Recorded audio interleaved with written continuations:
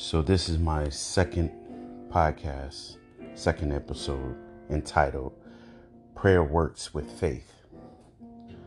So this is coming from the book of Samuel, the first book. It talks about the story of Samuel, who was a prophet who appointed Saul as king. And then God left Saul and he appointed David. And David's story gets a little more into book 2, Samuel 2. But we're going to focus on Samuel 1. So this is about a story of Samuel before he was born. Samuel's father's name was Elkanah. And Elkanah had 2 wives, Peninnah and Hannah. Peninnah had several children, and Hannah's womb was closed. They would often go up to Shiloh to pray and bring sacrifice. So this particular time, Elkanah and his family, Peninnah and Hannah and his children, went up to Shiloh, and Hannah prayed to God while Eli was witnessing the prophet. And Eli actually thought that Hannah was drunken, for when she was praying, her lips was moving, but no words was coming out. So he asked her to put away her liquor and don't drink anymore. And Hannah said to him, "No, I'm just vexed with other problems." You see, Peninnah, who was able to bore kids, wasn't very nice to Hannah. She would often tease her, criticize her, make her feel unwanted and unable to be a full woman. So Hannah prayed to God that she would be able to bore a child, and she would offer him up to the Lord and wouldn't let a razor touch his head. So what ended up happening is God heard her prayer and he opened her womb and she conceived Samuel. So after she weaned Samuel off of her, she took him up to the Lord as promised, where he stayed with Eli and learned about the Lord.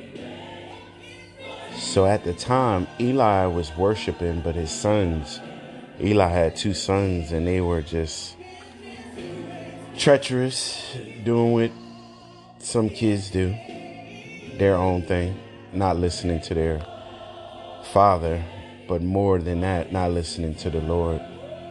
So the Lord had promised that he would not allow Eli family to continue to be prophets or prayer, but instead, because of this praying woman who prayed for a child and then God heard her prayer, she now became the new prophet of Israel.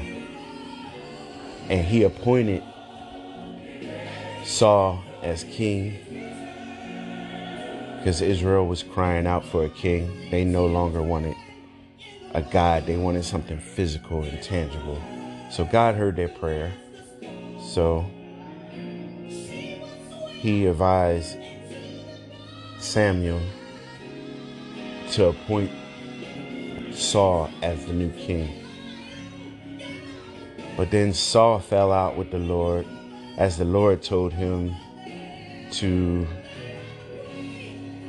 actually kill some people and not take the spoils for himself.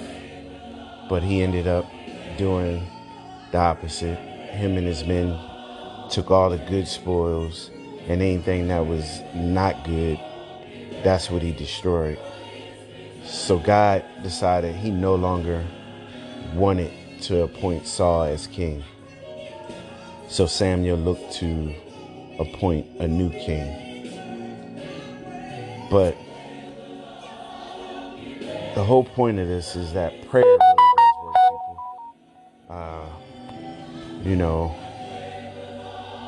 and especially when we have faith behind it. Right now, we need more faith than anything to heal this land. And sometimes, in order for a healing to come, there has to be an affliction that's exposed. And right now, the world is exposed with this coronavirus or COVID-19. And so we find ourselves in the house. And this is the time to rejoice that you're alive today, that you do have family, and you have breath in your body. So as long as we have breath in our body, we can bow our heads and pray faithfully that we ask God to heal this land, to heal it, to heal the families that's been broken because they haven't spent time together, to heal marriages that's been broken because they haven't spent time together, to heal, just heal this land. Just heal this land so that when we are able to walk out, that we remember and we can reflect on just because we're able to walk and be about, that we don't take it for granted, that we actually pray and listen to the Lord. So prayer with faith does help. And that's a mouthful. Amen.